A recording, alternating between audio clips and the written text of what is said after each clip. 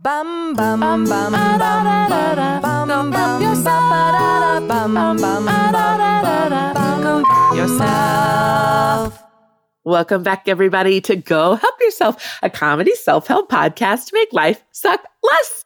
I am Lisa Linky, one half of your co-hosting journeyman women, people of all genders. And my other co-host, Misty Stinnett, is not here today. I love her. I miss her dearly, but I have brought a special guest today, and I can't wait for you to meet this person. But before I introduce you, I am just going to give you a quick welcome. If it's your first time, welcome. New Tiny Pocket friend, soon to be longtime loyal listener. We are so excited that you're here. This is a weekly podcast where we read and review a new self-help book every week. We tell you the tips, the tricks, the ups, the downs, the ins, the outs, the yays, the boos within an hour. So you'll get the main points and know whether or not you want to support the author. If this is your jam, right?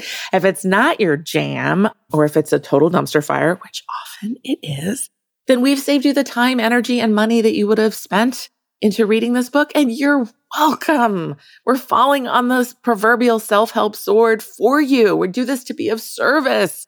You know, maybe someone in your life has been begging you to get some self-help, or you've been wanting to get some self-help, but you're busy. We're coming into a year-long pandemic. You don't have time for that.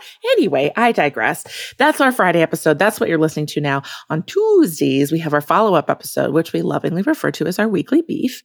And that's where we do all things that are not books related to self-help. Articles, quizzes, trivia, thought-provoking questions, guests, etc. But again, this is a full frontal Friday. Very excited. And ladies and gentlemen, and people of all genders, I am so pleased to introduce you to one of my dear friends, Kate Cohen. Kate, welcome to the podcast. Oh my gosh, Lisa, thank you for having me. Everybody, as you may have known or listened to, I am deep in grief from the events of the past year and losing my landlord, Zoe. You all know her as my landlord, Zoe. And I just realized I could not read self-help right now. I was too porous. And so I reached out to my coven and said, I need help. And they responded so fast. I'm so grateful. Kate Cohen responded right after my best friend. It was wonderful.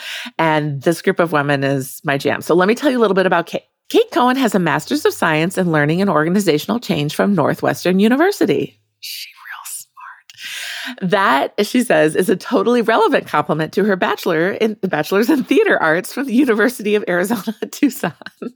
Go Cats! Go Cats! Twice! Go Cats both times! She's also a talented improviser and a wonderful improv teacher. If you have the chance to study with her online, which you can do from around the world right now, you please do. She's truly one of the best improv teachers I know. She's so patient. She's much nicer than I ever was. She currently works in learning and development for an international company, and she's also an incredible referee for short form improv and one of the funniest women I know. And so I'm so grateful that you're part of my coven. Kate Cohen. Ugh. Thank you so much for having me. That's an incredibly nice introduction, and I hope I live up to it. I know it's about me. I need self-help. Is it clear? Just keep talking. Maybe we'll get to it. If you my gosh, right? Keep rambling. But yes, thank you so much for having me. I'm incredibly excited to be here. Self-help is a really interesting category of literature, if you will, for me. It's something that I find I rarely buy, but is often gifted to me. Okay. Yes, which is very telling and very interesting. But I really do appreciate different perspectives. And I am pretty good with like take it or leave it, or like chunks of information if it's something that I think I can apply to my life. You're more Misty. Mm-hmm. You're definitely more Misty than Lisa, who's like, fuck this shit. Also, sorry, we cuss on this podcast. That's what we do. It's explicit. You knew that clicking on it. Yeah. I would like to say, though, I think I'm somewhere in between, because I definitely, and I will get into this too when I talk about this particular book, but I have a general, like, initial resistance to self-help. And then it's almost general initial resistance. I have a grr. Yeah. Grr. A grr. I got a grr about it. But I think what happens is it's sort of like, when you try to get a toddler down for a nap and they just fight you, they're like, no. But then they are so tired that eventually they're like, oh, I really needed that nap. So I feel like a lot of these books are similar in that way for me, where I'm just so tired. I have a grr, but I am tired. But I have a grr about it in the beginning, but then as I go on, I'm just like, well, okay. Yeah, I guess you can use that. That's beautiful. Yes, it's fine. I'm putting it at my tone, which is like, fine. They're not wrong. That's amazing. Okay, so Kate, what book are you bringing to us this week? So this week, I am bringing to you Essentialism, The Disciplined Pursuit of Less by Greg McKeown. Okay, Kate is holding up the book for me, and I need to tell you that it's quite attractive, the cover. It's basically, it's like a knot of squiggles and then an arrow into like circles. They're not like uniform, but it's just kind of like they've untangled a knot. And it's black on white, and then in red it says Essentialism. And it's kind of like a clean cover. And I will say, even the knot is not all the way on the cover. So like it's really focusing on, it sounds like doing less, like just getting down to the essentials. Okay, I understand the title of the book. Yeah, exactly. And what you will find also is this, well, first of all, I want to make it clear that knot does extend to the back of the book. Okay, yes. So know that that's a design choice, but it is, because then essentialism is in the center of the knot in all black, and it's printed in white. It's actually, it's a brilliant design. It really is. Right. And what you'll find as we go is that, first of all, this is the aesthetic of all of the models in the book, which is essentially done with Sharpie. What I will say too, we can talk about about the visuals. I have thoughts on it. I actually think it's quite brilliant. But so what we'll find is that this is the representation of the non-essentialist, and this is the representation. I'm pointing to the knot, everybody. And then the circle with just the word essentialism in the middle, this is the representation of the essentialist. So it's two very similar images, very simple images. I like things that are distilled to simple, because I'm simple. Yeah. And Kate, if you had to summarize the premise of this book in one sentence, what would it be? Yes. So it's very similar to your premise of why you do this podcast, and you'll see why. So when I thought about how do I sort of summarize this book into one sentence, it is, hey, when you try to do everything is gonna suck. Hey, yeah, like newsflash, yeah, and everything, and that encompasses like everything. So the everything that's gonna suck is gonna be your job. It's gonna be your life. It's gonna be your insides. Yeah. Okay, I love this. All right, well, I'm excited to know more. I am gonna tell our audience a couple prices. Oh, I have them pulled up and written down too. Oh. Excuse me. Oh, go ahead. Please go ahead. I need you to know that Kate Cohen is truly one of the most prepared and delightful and like organized people. And I love her so much. You probably do have, I see she has pages of notes with highlights on notes, and she has the book prices. You're so wonderful. We do use some different book distributors, because we're trying to get away from Amazon. But so on bookshop.org, which now, by the way, since the beginning of the pandemic, has raised $11.5 million for local bookstores. The hardcover is $23.92. The paperback is $16.56. And on Libro FM, the audiobook is $24.50 or $14.99 with membership. And then the Kindle is $12.99. So Kate, how did you come by this book?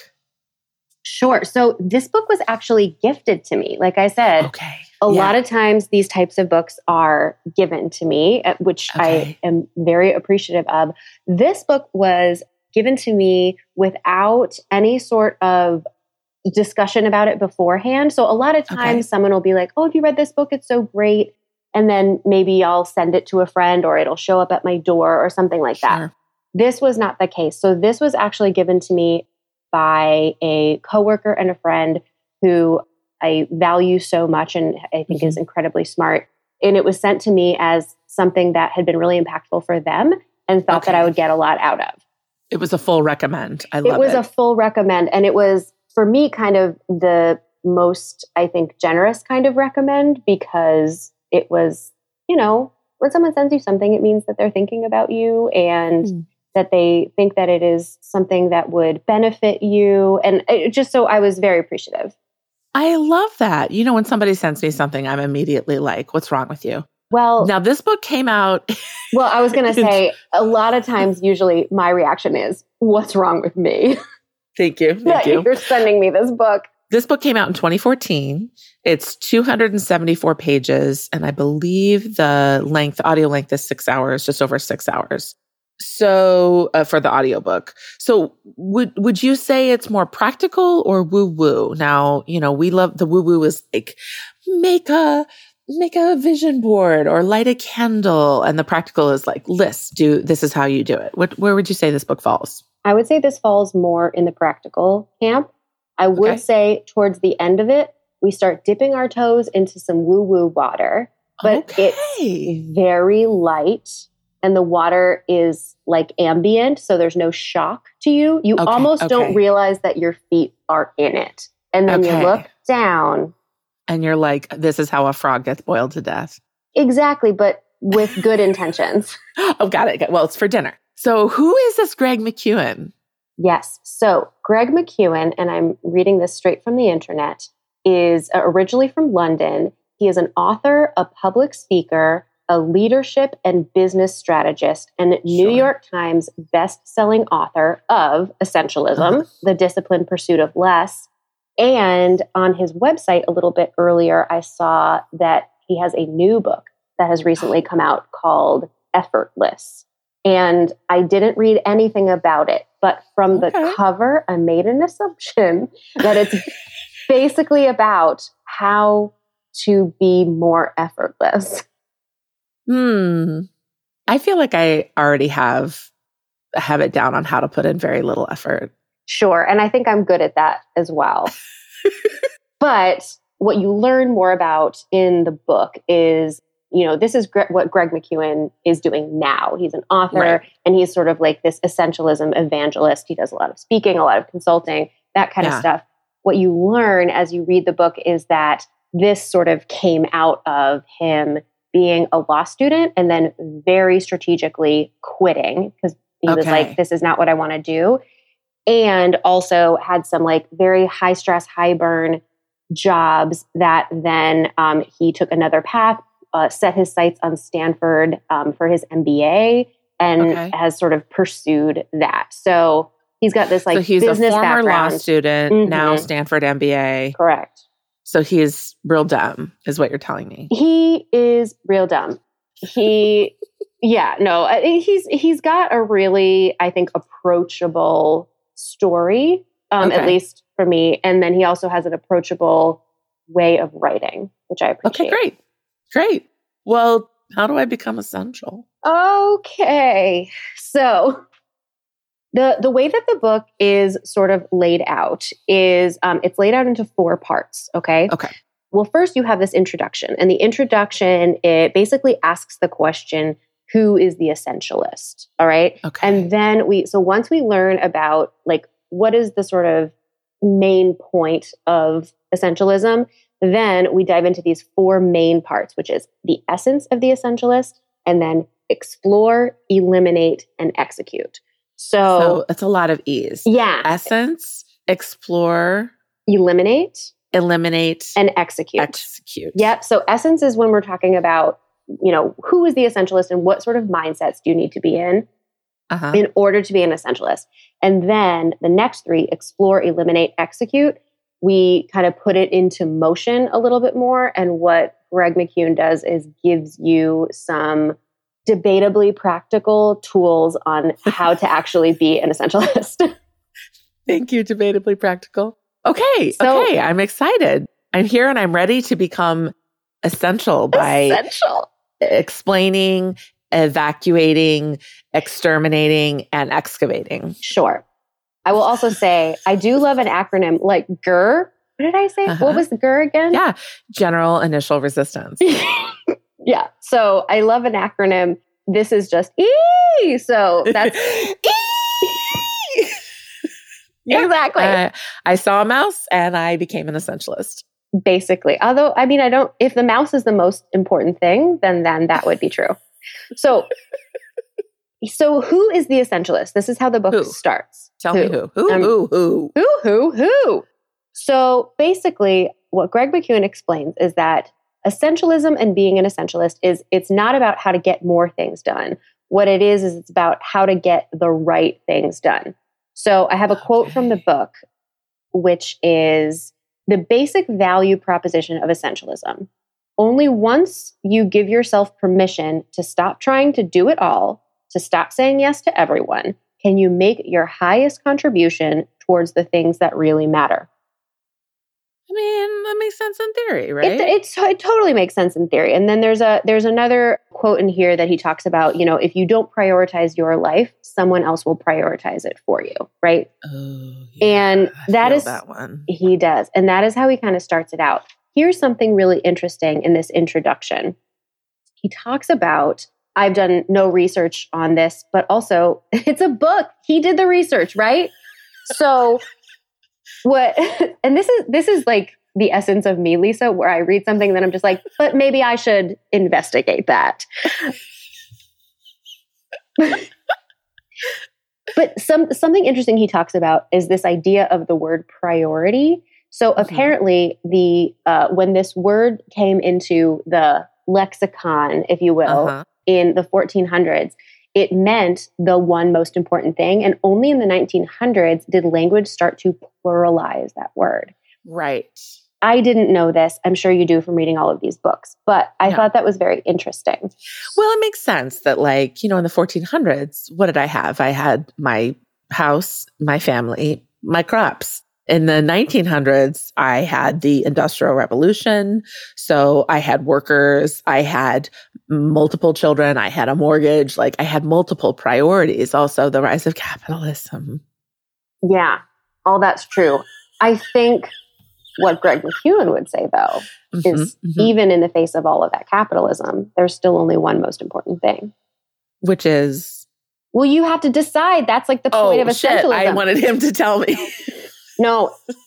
Well, and this is the part of essentialism. I'll get into this later, but this is the part of essentialism that stresses me out, where it's like, I have to decide. But how do I decide? Is it me, myself, and I? Is it my family? Is it my livelihood and longevity? What is it? Mm-hmm. So we get into that in Explore, which we can jump ahead or we can go in order. Keep going. Yeah, because he does get into that, which I appreciate. But so another thing that he lays out, that I watched a couple of his talks that he had done that were online.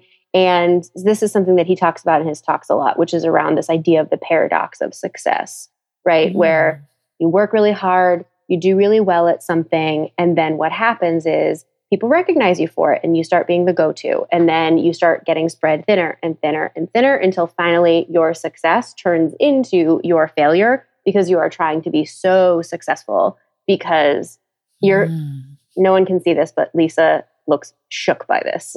Well, I'm also just shook by the fact that you have a beautiful print of Madonna's from her True Blue album behind you. So it's the actual album. It's the actual album. Beautifully displayed. And I'm thinking, well, Madonna did it all. And she's 60 now? And crushing it? At least, yeah. So I don't know. Challenge, Greg McKeown, Madonna. I don't disagree. And I think that a through line that I want to explore with you here around essentialism is how privilege plays into this. Oh, I was going to get to it. And I love that you brought it up. Big time. So that is huge because I agree. Does Madonna have multiple priorities? Probably. But what is the Madonna infrastructure that allows that to happen? Who was the assistant who videotaped her in the bath at the beginning of the pandemic? Do you remember that video that she put out? Oh, she's in a milky rose petal bath and is talking about finding time to be alone or something. Is really interesting. Mm-hmm. I know for me, when I'm sitting in my 1-bedroom apartment in a milky rose bath, I also call for my assistant Uh-huh. Yeah. Uh-huh. Yep. Okay, all great. these things Okay, are great. right. So, yes. Another way I think that is really interesting is the whole book starts with the name of this like fictional executive with this, story. And it's like, Yeah. it says Sam Elliott, was an executive. And I'm like, who's Sam Elliott? Like, wasn't he a playwright or an actor? Sam Elliott. Yeah, exactly. So I was like, oh, Sam Elliott, like Big Lebowski, Sam Elliott. Right. Right. But no. So that's just my own, that's on me. So, okay. So we learn about who the essentialist is, and then we go into part 1, which is the essence or the core mindset of the essentialist. The core mindset of the essentialist is very based in choice, right? Okay. So we have the ability to choose what it is that we decide is important and what it is that we decide we spend our time in. And something that McEwen talks about is how we always have the ability to choose, but we often forget or unlearn the ability to choose. Okay, so the essentialist chooses. Yeah. Like that's just it, they choose? Yeah, they really have to be very disciplined about reminding themselves that they are able to make choices. And it goes a little bit more into detail about making those choices. So they talk about how almost nothing matters. So Greg McEwen, what he does is he draws a lot of comparisons between the essentialist and the non-essentialist. So essentially what he says is that the non-essentialist thinks that everything is important or thinks that many, many, many things are important. But the essentialist is like literally only 1 or 2 things are important. And all that other stuff is not important. Yeah, this already is screaming of privilege to me because I'm thinking of traditionally in our business societies, men have had the privilege of having a spouse at home who is handling all of the day-to-day trappings of keeping a family afloat. And they don't have to put a priority on that. And all of that emotional labor and mental load is being covered by somebody else. So they can say, I'm sorry, I have to choose work because that's my priority. And I afford all of this. I have to keep all of this. And I'm thinking about the millions of working women during the pandemic right now who are teaching, parenting, acting as full-time cleanup crew and working. And they don't have the privilege of choosing. You are absolutely correct. Yes. Yeah. And I think that is a huge thing to keep in mind reading through this book, because what Greg McEwen does is he does try to apply this to life. He makes a lot of references throughout this to his home life. So his children and his wife and the way that he prioritizes them as, the most essential. Like that's the book dedication. It's like, his wife and 4 kids, you are the most essential things to me, right? It would be really awkward if it weren't, right? I would wonder if that wasn't there. Yes. But if somebody chooses that their health is the most important and they're on the treadmill and their kid comes in crying, do they say, I'm sorry, my health is my priority. You're going to have to wait till I'm done with my workout. So I feel like that is kind of tackled later because he talks a lot about the being in the present moment. There's a lot of parallels to mindfulness and stuff that come later in the book. And I think what he might argue is in that situation, the essential will flip, right? So then the essential becomes my child is most essential. So in that moment, you would make the decision to get off the damn treadmill and get your kid a Band-Aid or a popsicle. But also, wouldn't an essential thing as a parent be teaching your kid how to get their own popsicle? You see, you and I have perfect strategy minds for this, and that we're going to be like, but what aboutism this man to death? And I'm fine with it. I'm fine with it. All right, keep going. Same. I'm here. So here's something that I think is very interesting when it comes to the essence of the essentialist. We have the ability to choose. As the essentialist, we always need to be choosing. We need to discern what is most important because most things are crap.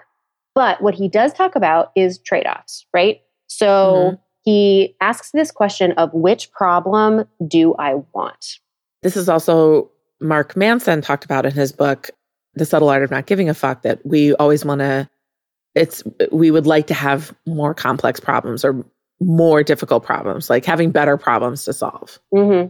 That's a good thing. Yeah. Although it's less, yes. And it is sort of like the better problem to solve. I think the idea is once you determine what is most important, then that almost like naturally, I think by default becomes the better problem to solve because it's the problem you care the most about, right? Yes.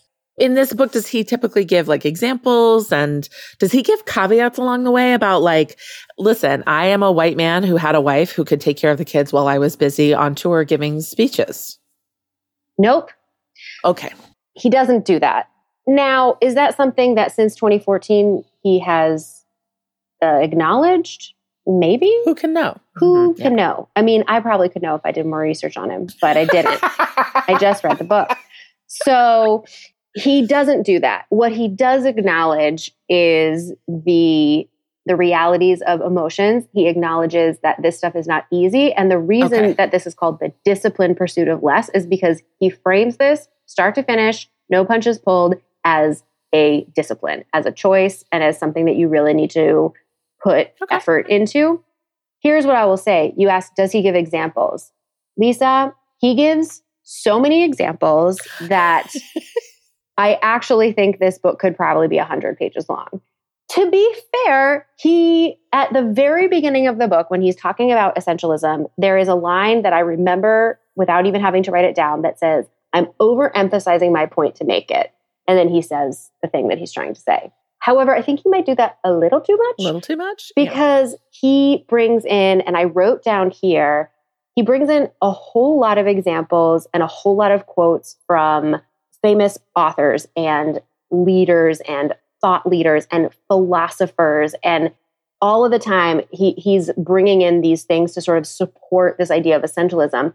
He also, I will say, quotes Harry Potter, Gandhi, the Bible, and the movie Tootsie. Well, I do love variety. So he is covering a lot of ground. So okay. Yeah. So when it comes to trade-offs, like circling back to trade-offs, what he says is we can try to avoid the reality of trade-offs, but we can't escape them. So a non-essentialist approaches every trade-off by asking, how can I do both? Essentialists ask the tougher but ultimately more liberating question, which problem do I want? An essentialist makes trade-offs deliberately. I butchered that quote and I'm sorry. No, it makes sense because I think something in my probably 20s, I tried to do everything.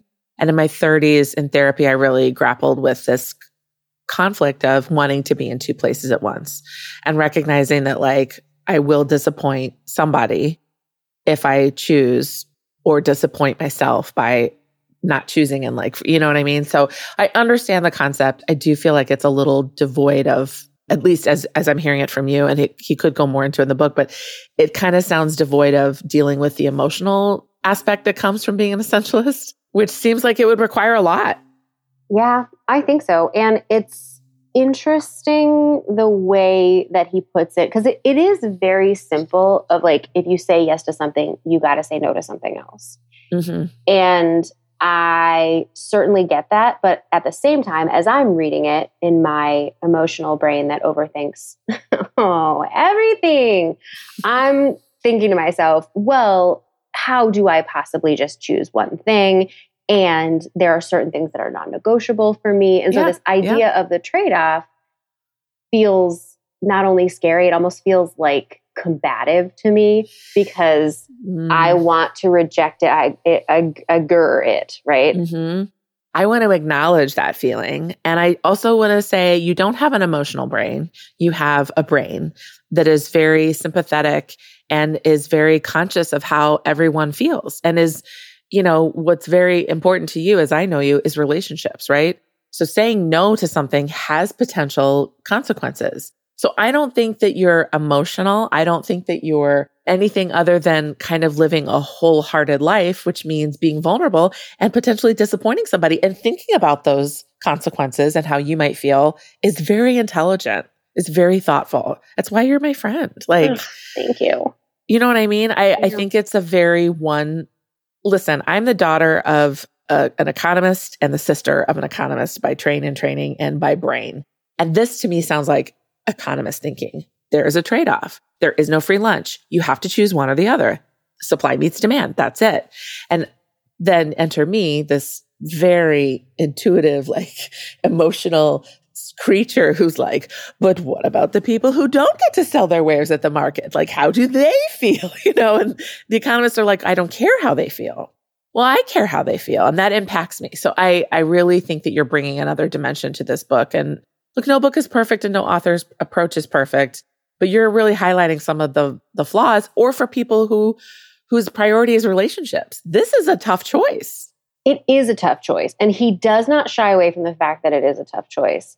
What I will say is he acknowledges that this is a practice. And later on, later on, he gives us some practical tips on how to say no. Okay. Which is great. And I'll talk a little bit more about that in a second. But yes, definitely acknowledges that this can be difficult and that you have to practice it in order to get comfortable with it.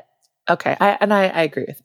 Okay. So I think I understand the essence of essentialism. Yep. That's Part one. Essence. I understand what it takes here. Great. The next one is excavating all of my inner demons. Basically, yeah. So now we're going to get practical if you're ready. We're going to explore, eliminate, and execute.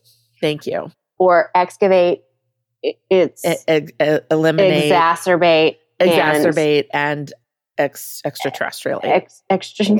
Yep, I love it. Let's ET. Okay. Thank you. So in my notes, after I read Essence, I was like, my thoughts. How do I do this though? You guys should just show me. Literally, it was like, how do I do this though? Yeah.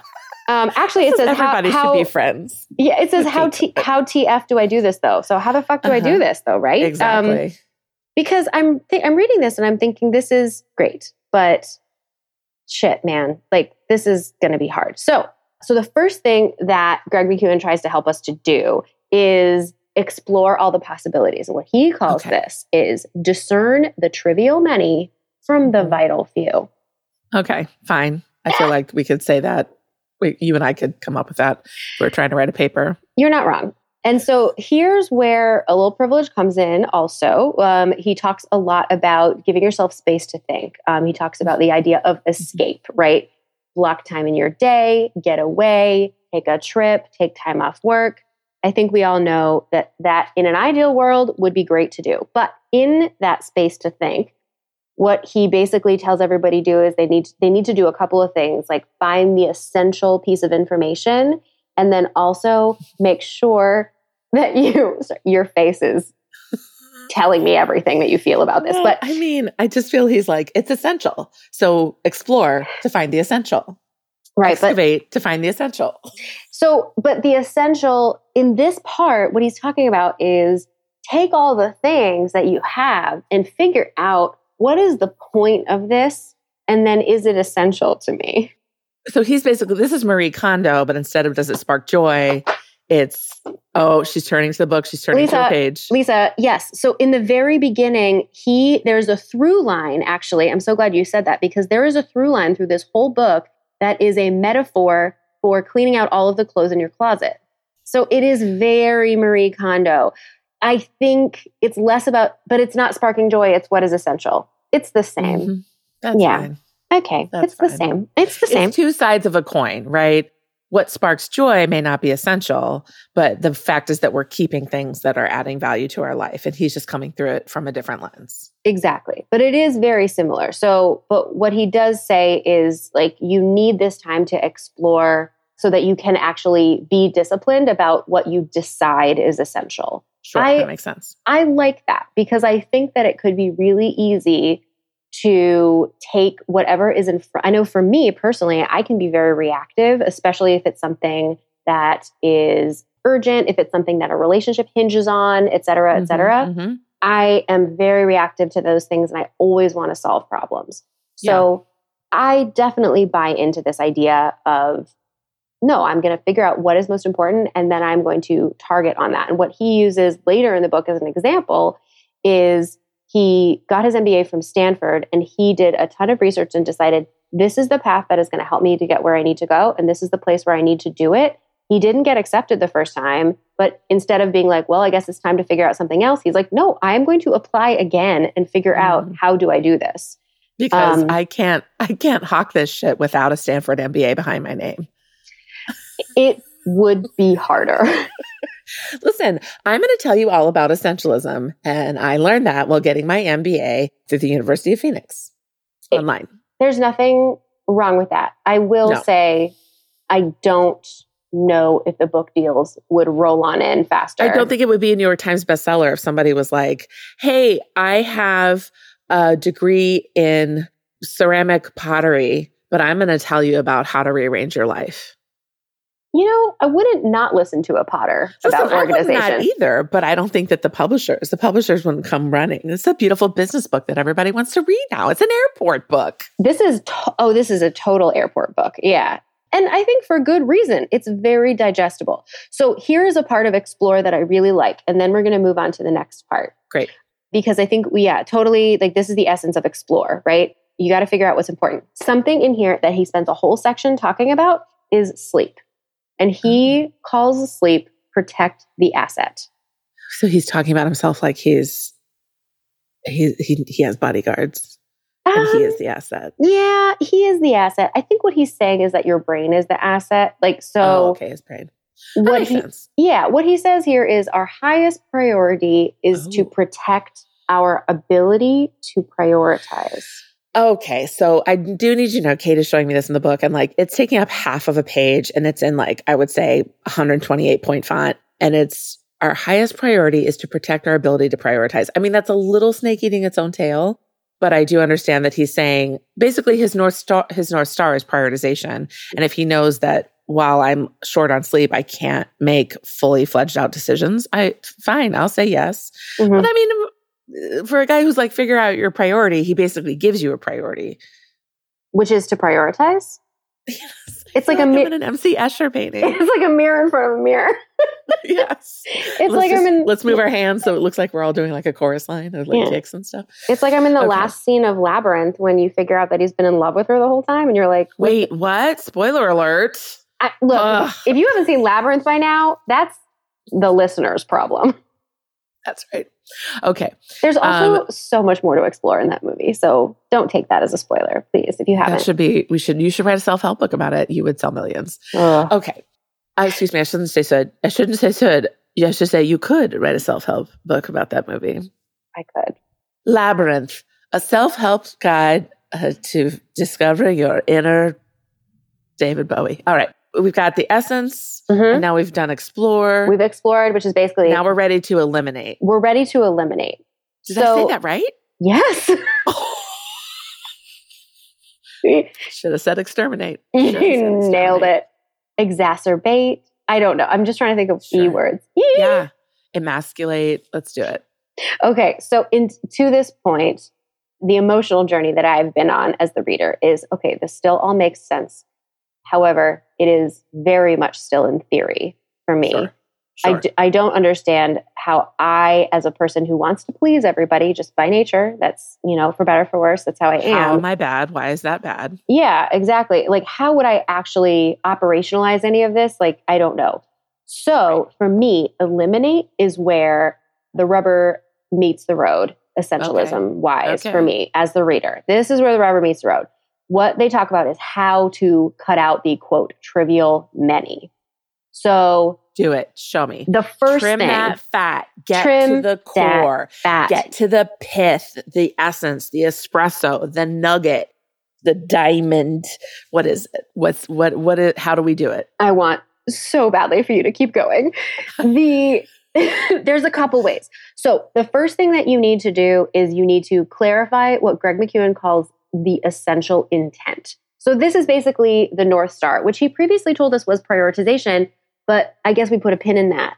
And now we find the essential intent. So this is basically you need a vision, you need an end goal, you need some sort of measure of success that you're driving towards. Great.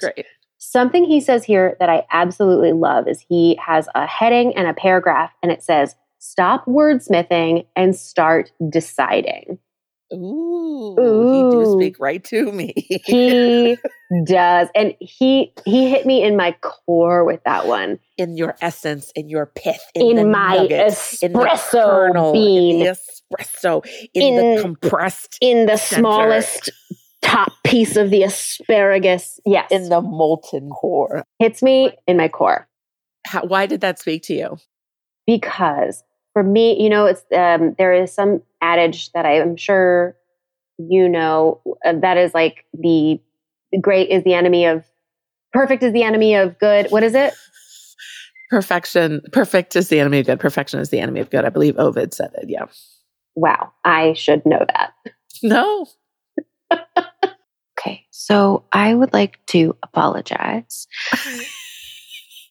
Why are you apologizing for Greg McKeown? This is why people send me these books, Lisa.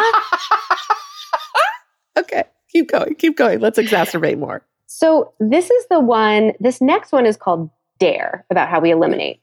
And what this is what Greg McKeown calls the power of a graceful no. Okay, no. Now, I know listeners can't see this, but I want to show you, Lisa, on video that this is where I've drawn a picture of myself barfing. It's true. She has a beautiful stick figure with lovely hair and glasses and barf. Mm-hmm. And I'm not barfing because I think that it's a bad idea. I'm barfing because it's impossible for me. That's why. Okay. So, yep, that's the reason this is the part that scares me. So this is why I was very drawn to this part, because what he talks about is that, first of all, he acknowledges that saying no takes a lot of courage. And he also acknowledges that you often have to separate the idea of the relationship from the decision that you're making. So true. What he says here, and I have a quote that I pulled out, is make your peace with the fact that saying no often requires trading popularity for respect. When you say no, there is usually a short-term impact on the relationship. When the initial annoyance or disappointment or anger wears off, the respect kicks in. When we push back effectively, it shows people that our time is highly valuable. It distinguishes the professional from the amateur. I mean, okay, I'm not 100% on board that the respect increases all the time, because sometimes people, that's an economist viewpoint. That's expecting people to behave as rational, and humans are irrational. So, Greg McKeown, no. Well, so I get that. And I think the thing that he does not go into in detail, he touches on it a little bit because he does acknowledge that this is like a relationship risk. But the thing that he doesn't talk about is the idea of the receiver of the information. That's right. So he makes the assumption that people will, like you said, be rational and say, man, I really respect her, or pushing back on that. Like, I really respect that. No, when in reality, I don't know who I'm speaking to. I don't know what they are going to say. Yeah. But what he does do is he gives us what he calls the no repertoire. Give it to me. Give me your no repertoire. Well, I'm not going to give you the whole thing because there's 4 pages of it, and I appreciate it. So basically what he does is he just goes step by step on the different ways that you can say no. No. No. Like that? I wish. No, it's more basically to like massage how it lands with the other person. And there's Give me one example. Give me one example of that 4 pages. Sure. This one I like. It is, oh no, I'm going to give you 2. I'm so sorry. See, I just said no because I decided. Then you also apologize. Very quickly. Someone send me another book. Okay. This one I really like. It says, say yes. What should I deprioritize? Great. Practical. This one is use email bounce backs. What? Mm-hmm. So basically he's pre-written emails that. Yeah. So he suggests and uses an example of when he was writing this book, how he had an email bounce back that just said, I am deep in writing my book and I'm just not very responsive right now. Thanks, Greg. Okay. Well, that's fine. All right. Okay. All right. Let's keep going. I could pick it apart for an entire hour. But no, right. I mean, so could I. And then, so the next thing he talks about, and I think this is really interesting. So when I said he quotes everybody and gives a million examples, he sure does.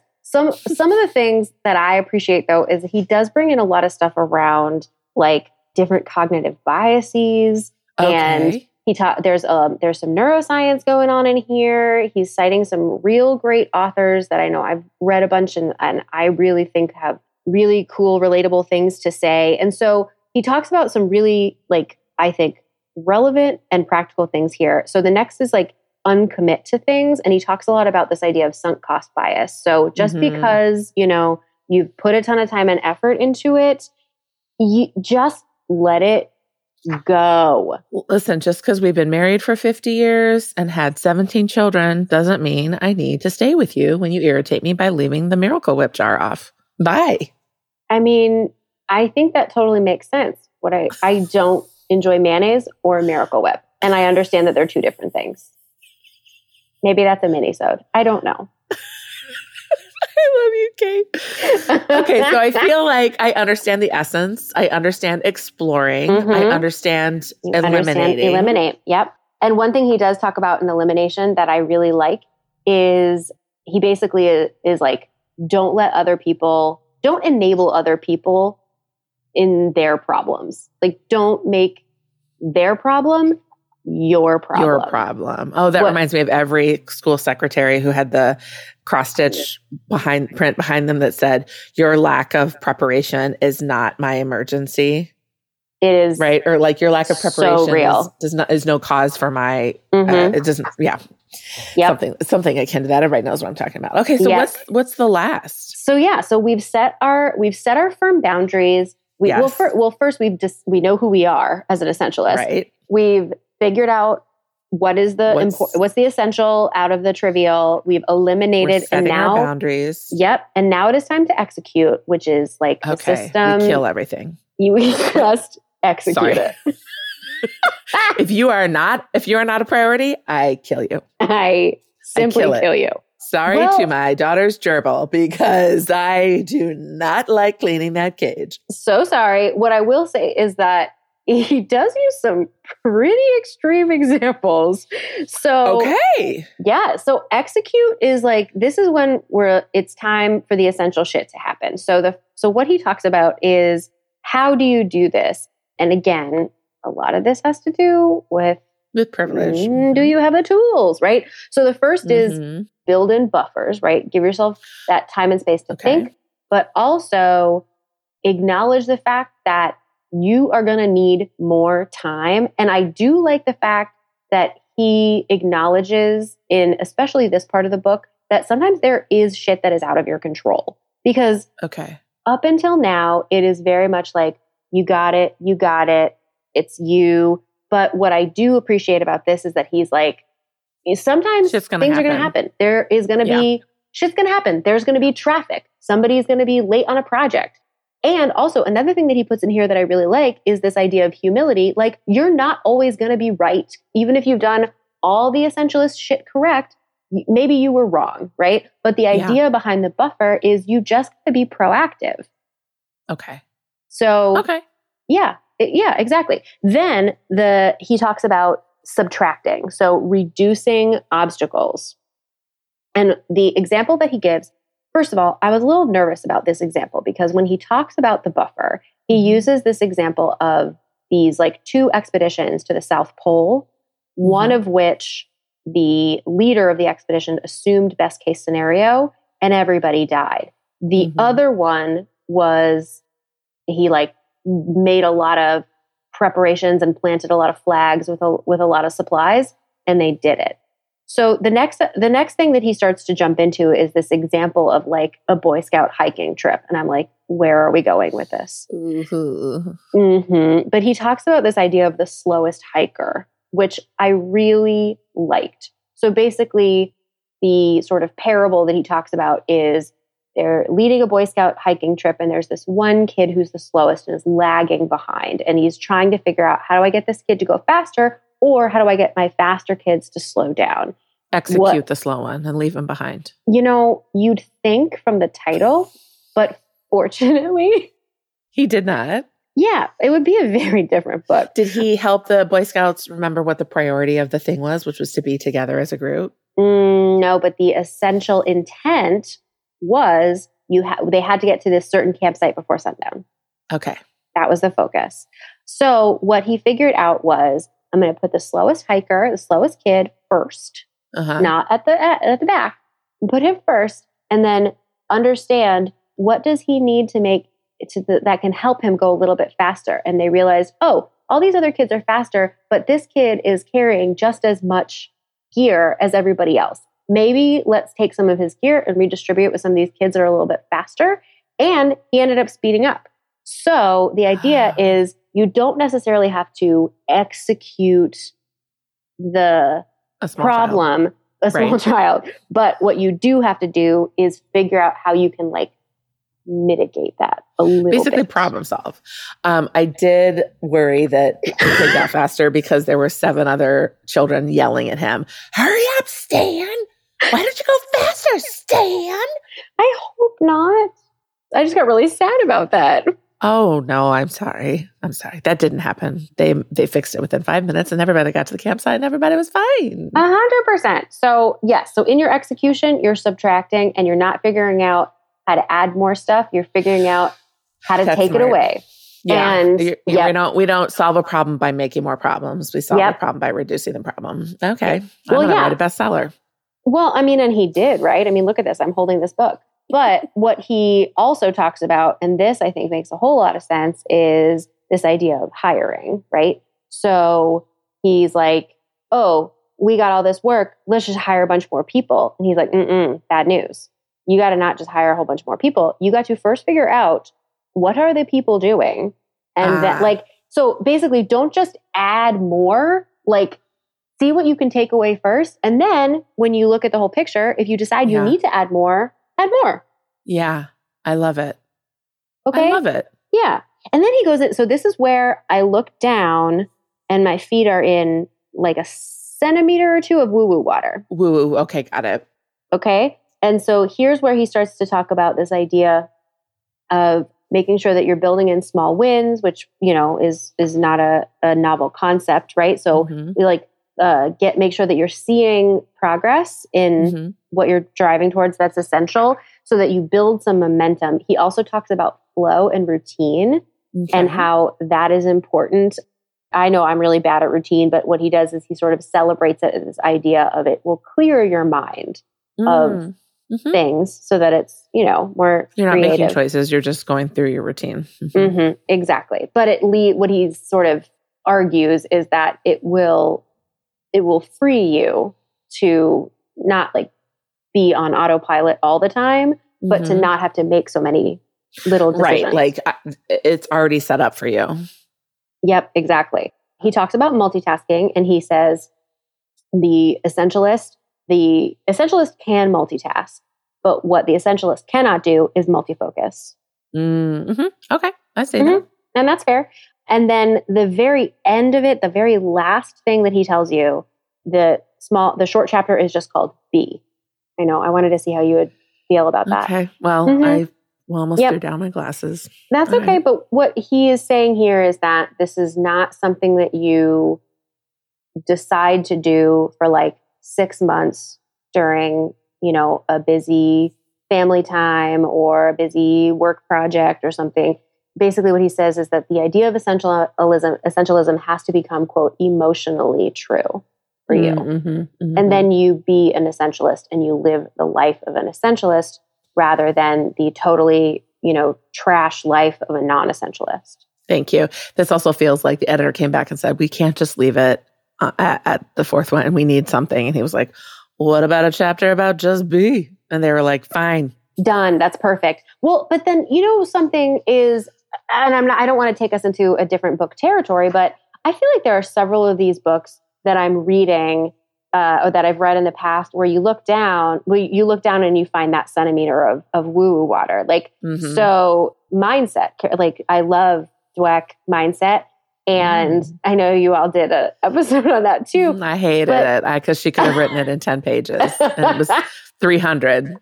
There are also books, I'm looking at my bookshelf, but several of these books that really are, I think, more targeted at folks in business or leadership. Sure. But then at the end of it, it's kind of like, but now look how this has changed your whole life. And you're like, wait.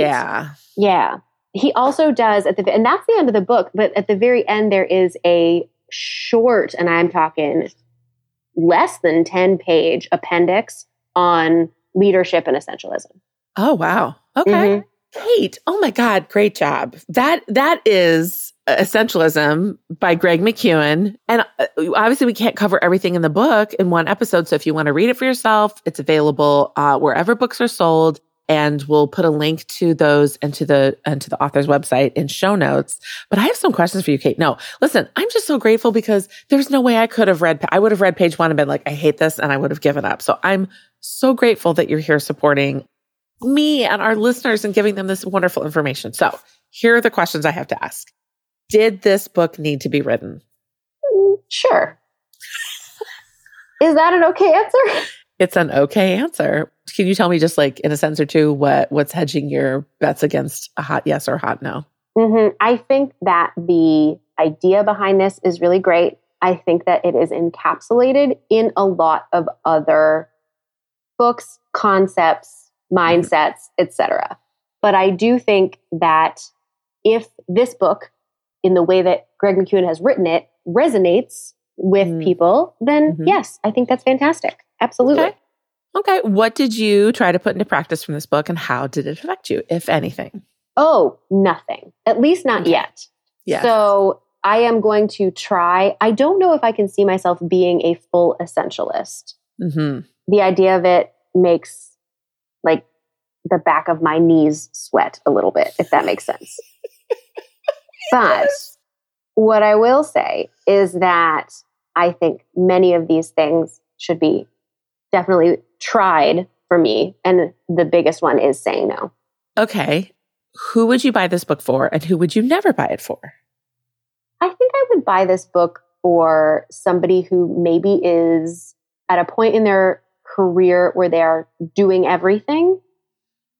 So I think I would definitely like make that parallel to, it doesn't have to be a certain type of work. Like it doesn't have to necessarily be like an office or corporate or anything like that. But somebody maybe who is like finding that they're hustling, or somebody who I hear talk a lot about like, well, I'm just hustling, I'm just doing everything. Or maybe they're on the edge of burnout. I think I would buy this book for that person. I love that. Or maybe send them like a YouTube video of one of his talks, and then they could just get it from there. Yeah.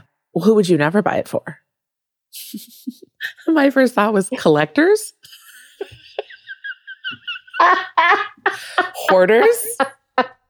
And that feels judgy. I guess I would maybe not buy this book for like somebody who is a career philosopher. Yes. If that's a thing. That's good, because it would drive them bananas. They'd hate it. Yeah. Listener challenge. Do you have homework for the listeners to try and for Misty and I to try, which just as a reminder and new information to everybody, we now have a Patreon. You can find us at patreon.com/gohelpyourself. And we do all of our homework on episodes called Deep Dives, and those are available there. So is there anything you want Misty and I to try? I would say if you decide that it is essential to try something from this episode, and if you decide that it is not, then that is okay. My homework would be, if the opportunity arises, to practice the power of a graceful no. Okay. We'll give that a whirl. Kate, thank you so much. I'm so grateful. I'm so happy that all of our longtime loyal listeners get to be introduced to you, because you're just so wonderful and so fun and funny. Again, all the links to everything that we talked about will be in show notes.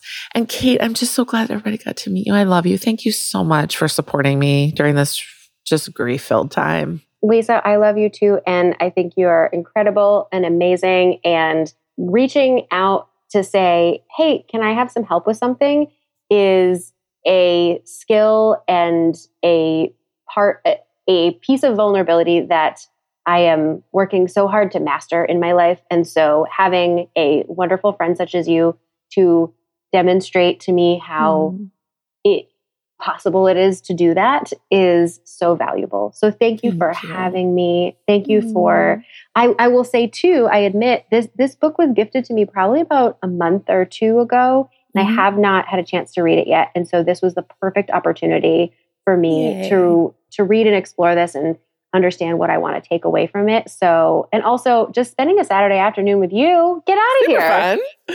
I love you. All right. Well, with that, life is abundant. Go Help Yourself was produced by Misty Stinnett and Lisa Linky. Our theme song was written by the inimitable Matt Sav. Inimitable. There's nothing we love more than hearing from you. Email us at gohelpyourselfpodcast@gmail.com. We're also at Go Help Yourself Podcast on Instagram and at GHY Podcast on Twitter. And you can go old school and check out our website at gohelpyourselfpodcast.com. It basically is a fancy PowerPoint slide. If you liked our podcast, please subscribe, rate, and review because it helps other people find our show. You know who else needs to find it? Your friends. Tell all of your friends. Okay, thanks. Bye.